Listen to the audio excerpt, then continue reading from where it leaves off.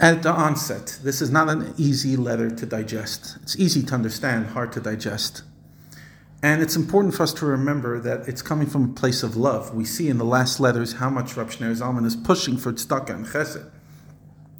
But now he wants to offer us perspective how to deal with hard times in life. It's almost like the previous letters are written to the people who should share, and this is written to the people who have the lack. And he writes it in singular form, with sensitivity, but also with firmness and a belief that each individual can achieve this level. No, I haven't achieved this level. Wow, if only I could. He says like this: there's two ways how to live, and both lives superficially seem the same. Both people have families, both people have a desire for a long life, both people want to make a living, but for two very different reasons. One wants it because I want it. What do you mean? I deserve it. Life is supposed to be good. I'm supposed to make a living. I'm supposed to be successful. There's no reason I shouldn't have children. There's no reason I shouldn't have nachas for my children. I want to have a long life. Of course, I want to have as many experiences as possible. I want to tour the world. Then there's the other individual that Rabbi Shneur Zalman is teaching us to aspire to, and that is, I don't want any of this for selfish reasons. I ask myself one question and one question only. What does Hashem want?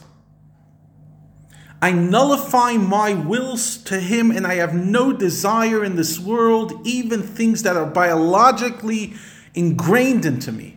A desire for family, a desire for sustenance, a desire for life. In other words, by default, I'm higher than this. I should be higher than this.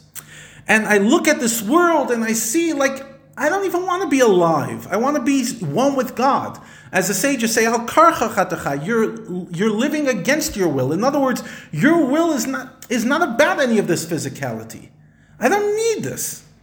Yes, I need to sleep, I need to eat, but it's not where I'm at. It's not what I want. It's not my dream. What does my world surround? What's my foundational principle? What is my starting point? God.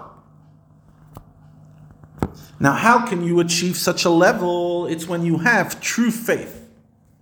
Faith that literally is not just what you believe, but it gets to your kishkis. It permeates you.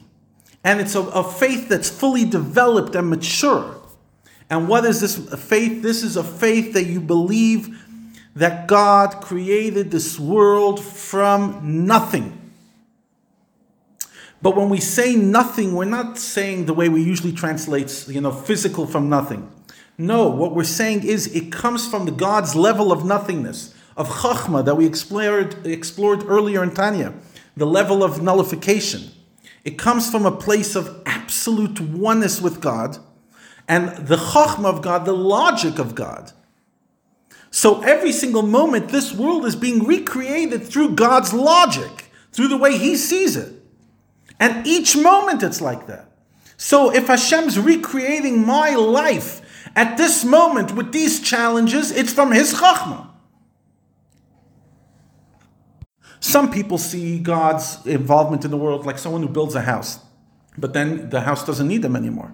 Some people see it's like an old clock that once in a while you have to just, fix it and time it and make sure it still works or put in a new battery.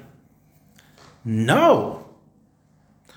It's not Hashem once in a while checking and getting involved. It is this world. Every single moment Hashem is recreating this world just like He created it in the 6 days of creation. It's totally from new.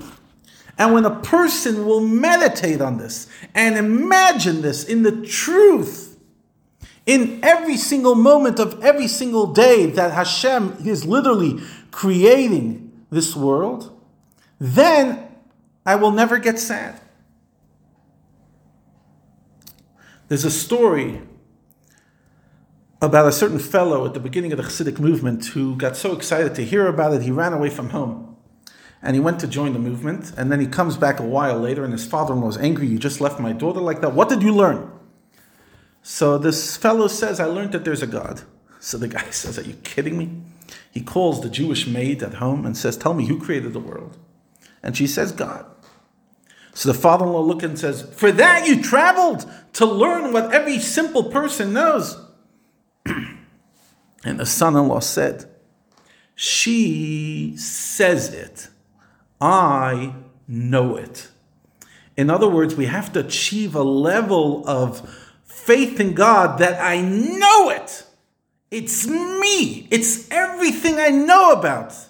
It's my reality. And then how is it possible that I could see bad?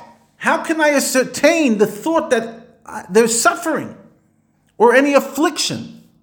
Because the ayin, which is God's chachma, is the source of life, goodness, and delight.